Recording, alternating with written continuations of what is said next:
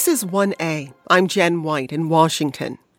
Danny Trejo has over 380 acting credits to his name, from the hero of the Machete series. I know your every move, even before you do.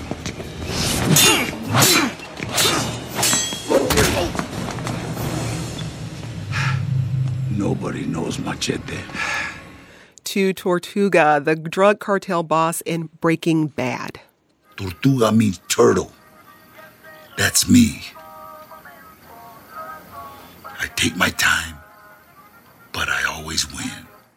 Delivering his signature tough guy persona, Danny Trejo has become one of Hollywood's go-to badasses. But Danny's characters aren't far from his life before his acting career took off. Growing up, Danny was enmeshed in crime and struggled with substance use. For 12 years, he was in and out of the most notorious prisons in California. He's written about it in his new memoir, Trejo, My Life of Crime, Redemption, and Hollywood. And he's here with us now. Danny, thanks so much for coming on the show today. Thank you. Thank you so much for having me. I love hearing your voice. I just love listening to your voice. I just need to say that as upfront as a radio person. I love a good voice, and you've got a great one.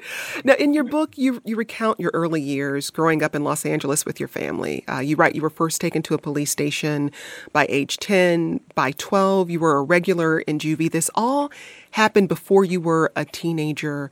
What were those early years like for you? You know what? It's stupid to say, but they were kind of like an adventure. You know, I sure wasn't bored. And I think that's one of the reasons why kids start getting in trouble, because they're bored. And their lives are so mundane, and school is, especially, Los Angeles City schools, they're not making it. They're just babysitters, and so, we'd say you find things to do. And it just so happened that my role model was an armed robber and a drug addict who was the most impressive person in my life. You're talking about your Uncle Gilbert. Uncle Gilbert. Everybody else worked hard, and everybody else, came home from work angry. And Gilbert, he worked smart. He dealt drugs. And I know that sounds like, well, that's stupid. But the reality was he found a way to work smart. And the price for that, though, is deadly, and the people that work hard stay out of jail. So now today I found a way to work smart instead of working hard. And, my father was obsessed with having a pickup truck and a Cadillac and a home.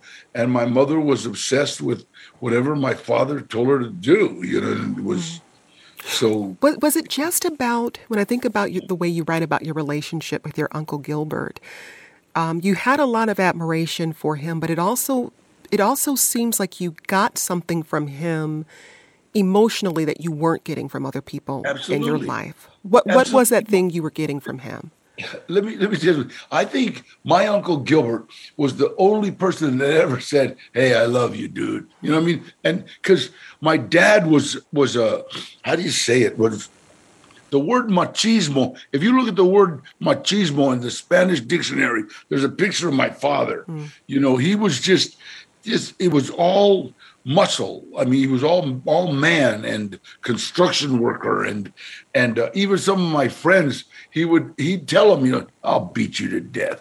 You know what I mean? And he was just this guy that everybody got out of his way. And I had a secret with my mother that I told my dad, and he didn't want to believe it.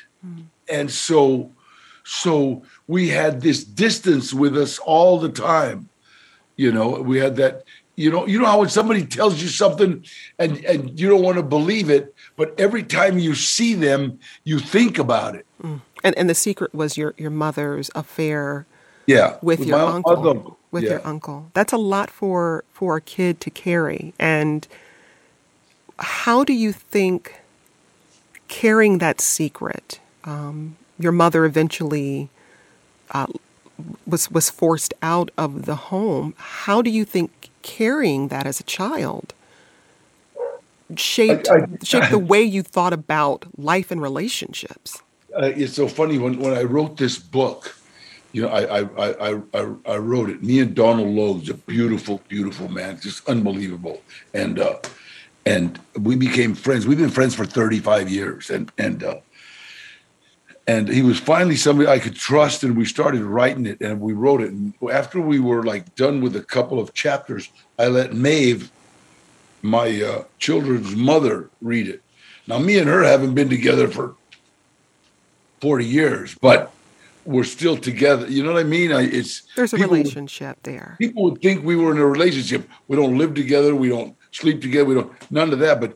But you know, I'll anytime she gets in, I put her through law school, and so I let her read it, and she said, well, this is nice, Dan. I mean, this is just, you seem like you were a kid, you got in trouble, you went to jail, now you're a wonderful person. She says, what about your mom? What about your dad? You know, and I said, well, that's their story. And she says, no. Why do you think you've been married 4 times? Why do you think you've had 3 children with women you weren't married to? Why do you think that you never come home when you're in a relationship? Why do you think that you destroy somebody before you think they're going to destroy you? And I don't. And she laughed. She says, hello, I'm here. Remember me? And so we actually laughed about it. And so when I got to start writing about that, about, you know, my mom's and my secret, and my dad waking me up and making me say that I lied. It's a lie, Dad. I'm sorry. You know, and then like 3 months later, my mother actually my stepmom asking me, why did you lie? And me saying, because I'm bad. You know, what else could I say? I was eating okra, and I used to love okra. And when I said that, I can't even stand the smell of okra now. Because she was giving you fried okra at the time that she asked you that question. Yeah, and it was so weird. It was like it's now I'm okay. I can eat okra, but there was a time when if I even got a smell of it, I would get sick. You were about 12 years old when you took heroin for the first time, and it was something you saw your Uncle Gilbert using, and you say that you realized it was a way for him to check out when things got hot. Literally. And it's like when I saw him nodding in front of my grandfather, yelling at us, and he's yelling at us, and I'm like, I know he's going to hit me. So I'm 12, and I'm actually pinching my cheeks so I won't crap my pants. And I'm like, oh God. And I look over, and Gilbert is nodding. And here's a man nodding out in the face of death. You know, when my grandfather got mad, he looked like a dragon, you know, and because he would froth. And he got so angry, he left. He just stormed into his room, and Gilbert woke up, and did he hit us? You know, and I want to be like this guy. And when I saw what made him that way, I knew I wanted that. And I threatened to tell on him if he didn't give me it. So, and it was funny because it was, well, Danny, that was abuse. And I thought, wow, I thought it was sharing.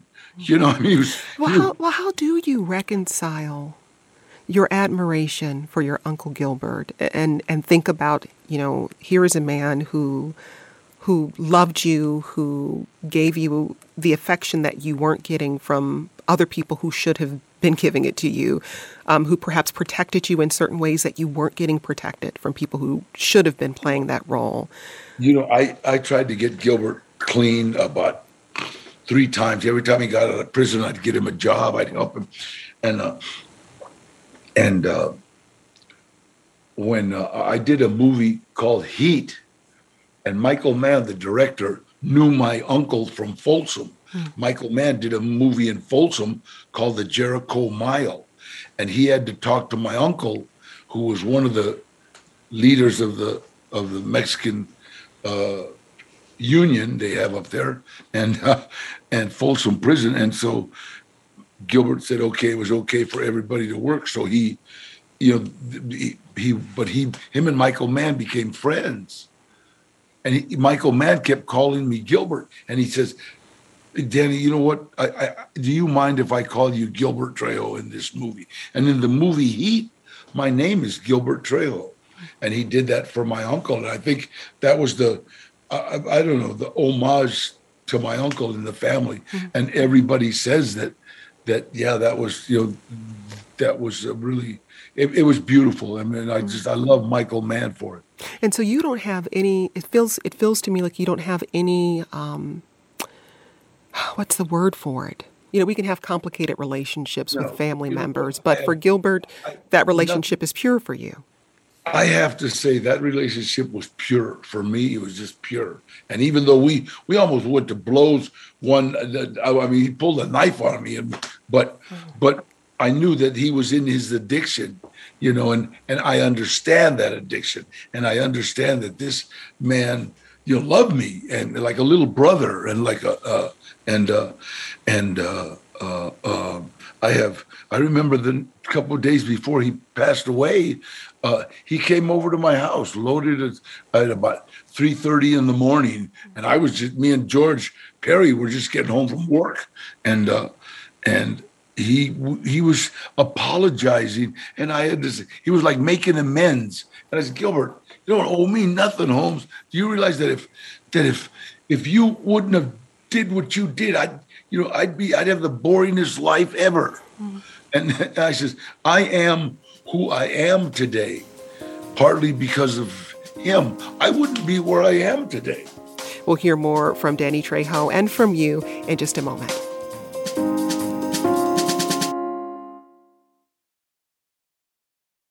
Now let's get back to our conversation with actor Danny Trejo about his new memoir, Trejo, My Life of Crime, Redemption, and Hollywood.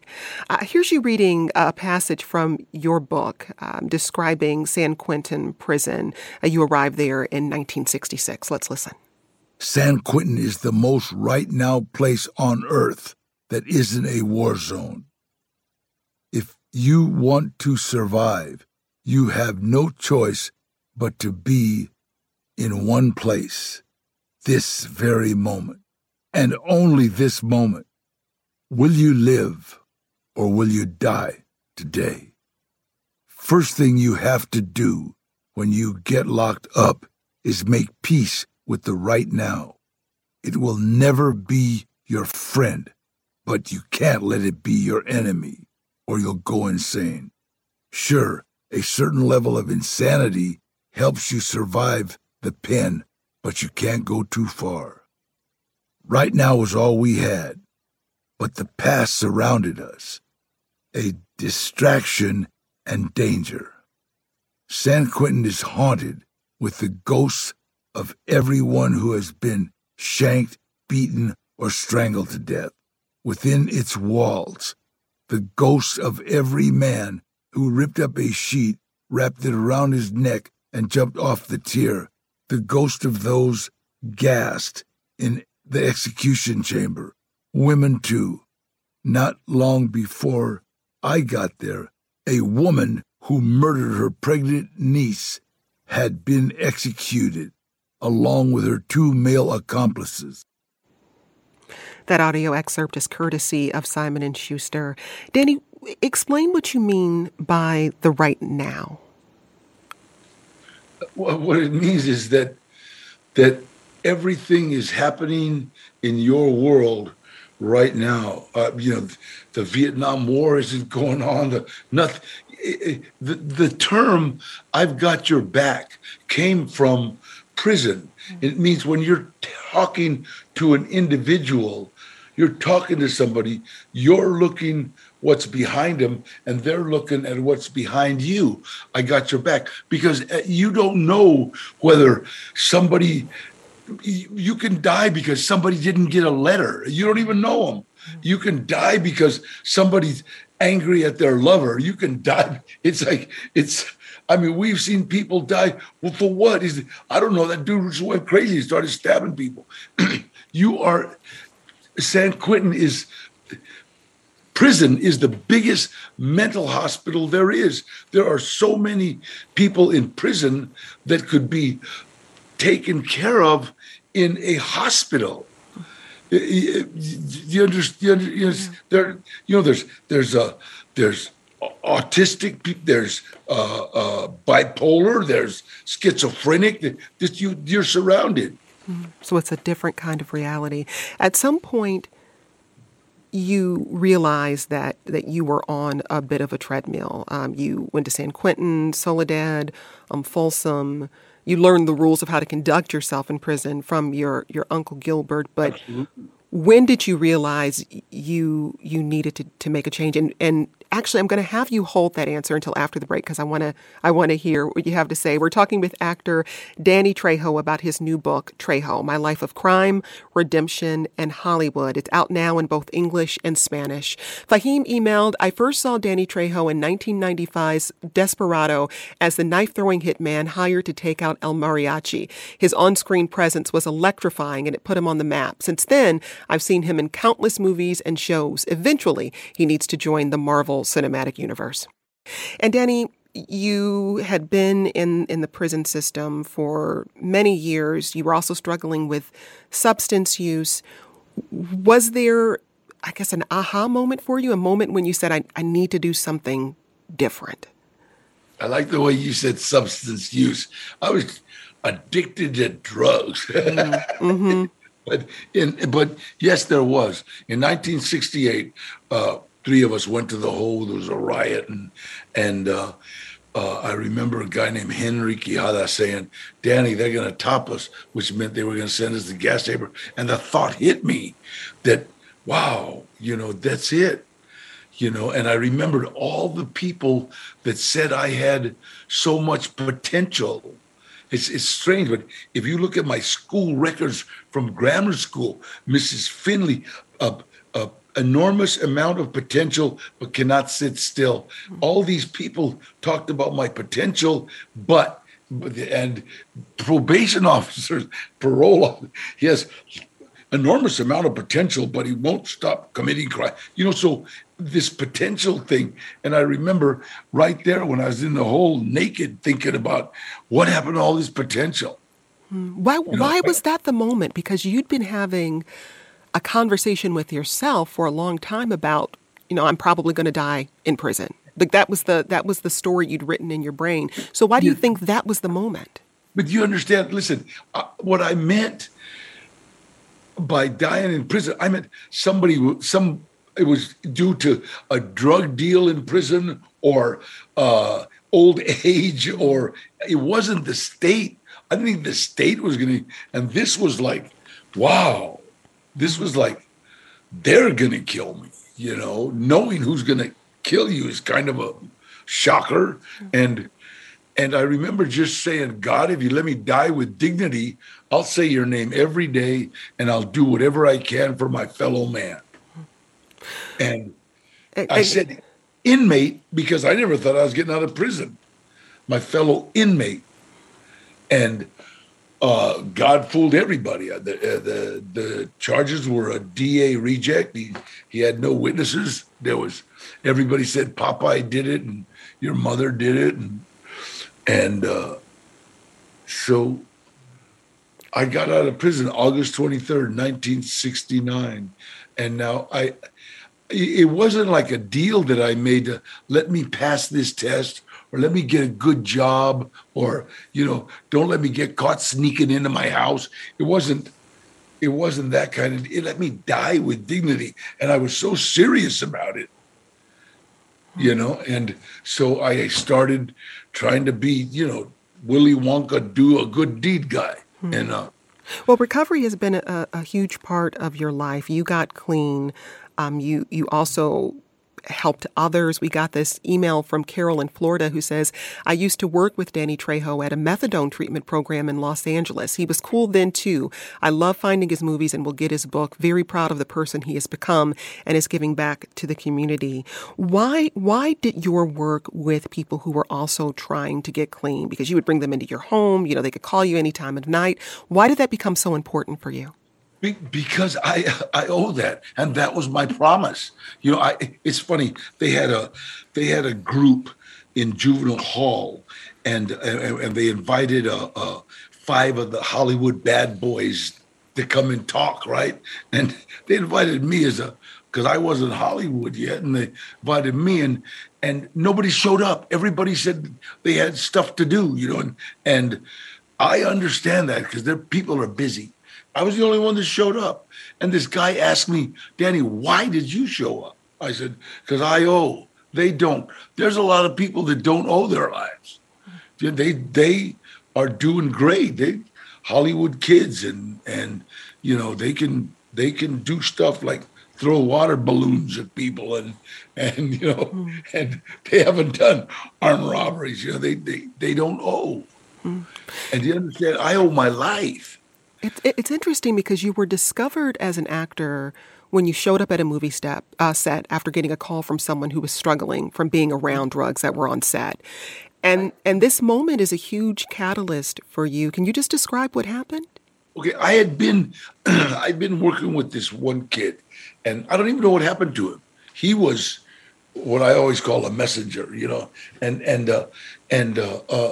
He was doing extra work, so I got into doing extra work. I was a drug counselor, and it was an extra $50 cash. And so it was great. So I got on this one film we went on called Runaway Train, and I ran into a guy I knew from prison, a guy named Eddie Bunker, who was a prolific. I learned that word.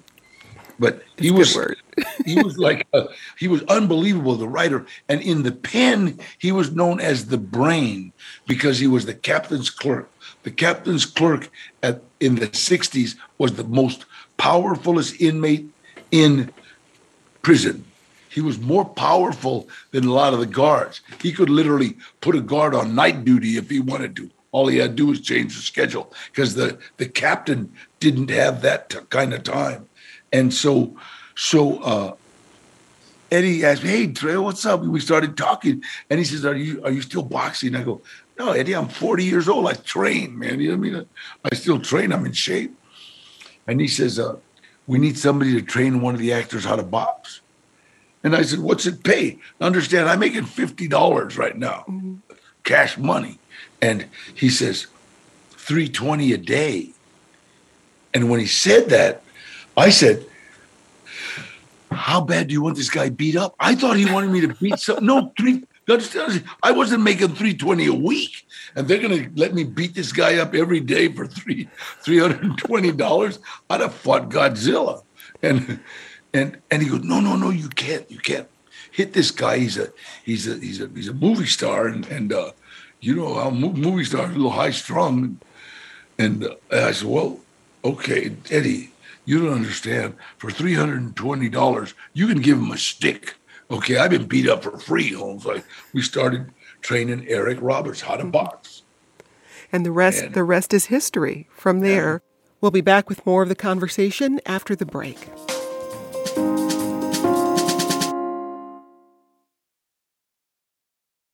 We're talking to actor Danny Trejo about his new memoir and his journey from prison to Hollywood.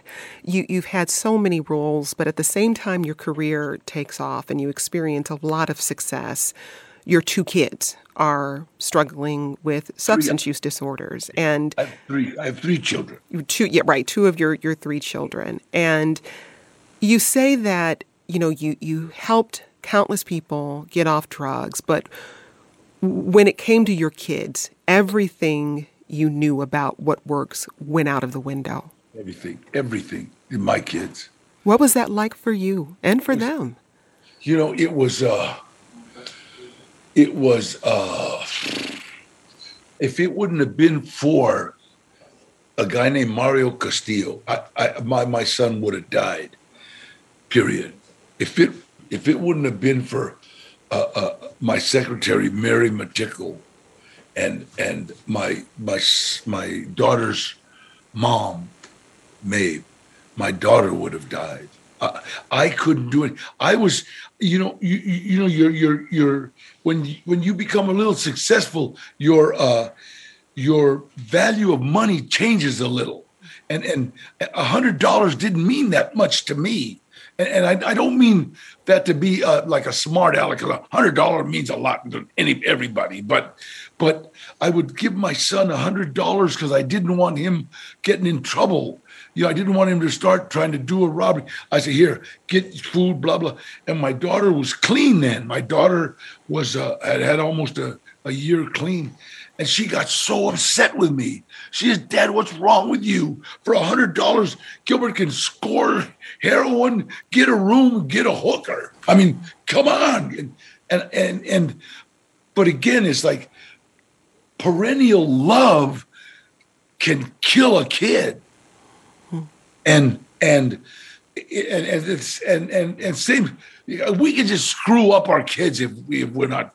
So I just thank God that I had a support system around me that would take over. Mario crashed into a crack house and grabbed my son and pulled him out and saved his life when we took him to rehab. And both of your children, we should say, they're both clean. Both clean now. They're doing great. My son just directed me in a film called, he wrote it, called From a Son. And it's funny because it's about a father looking for his son who is addicted to drugs. And I'm supposed to be a broken man. I'm supposed to be a broken father that's just at wit's end. And every time I would be too tough on the set, I would say, have you seen my son? And he would say, sir, do you want my wallet? And I go, what? Dad, you don't sound like a broken dad. You sound like you're doing an armed robbery. So I would have to go, he would, don't be you. And so, I it's the best thing I've ever done. I cried like a baby in it. I sobbed. One thing that comes up as a theme in your memoir is your faith and your desire to help others. You say you owe that. But what do you hope people take away from just reading your story? You know what? Everything good that has happened to me has happened as a direct result of helping someone else. I started a record label helping somebody. I started restaurants helping somebody. I didn't start them. All these people around me did. Do you understand? So I want people to know that the more you do for people, the better, what do you call it? Karma. It's like you get what you put out. Why did I go to jail? Because I did bad things. Because I put out bad things. Now, good stuff keeps happening. Everything good that has happened to me has happened as a direct result of helping someone else. And that's what I want people to take off. That, you know what? I don't care where you start, it's where you end. That's Danny Trejo, actor and author of the new memoir, Trejo, My Life of Crime, Redemption, and Hollywood. Danny, it was such a pleasure. Thank you. Thank you so much, dude. Thank you. Today's conversation was produced by Michelle Harvin. Our podcast is produced by Barb Anguiano. This program comes to you from WAMU, part of American University in Washington, distributed by NPR. I'm Jen White. Thanks for listening. This is 1A.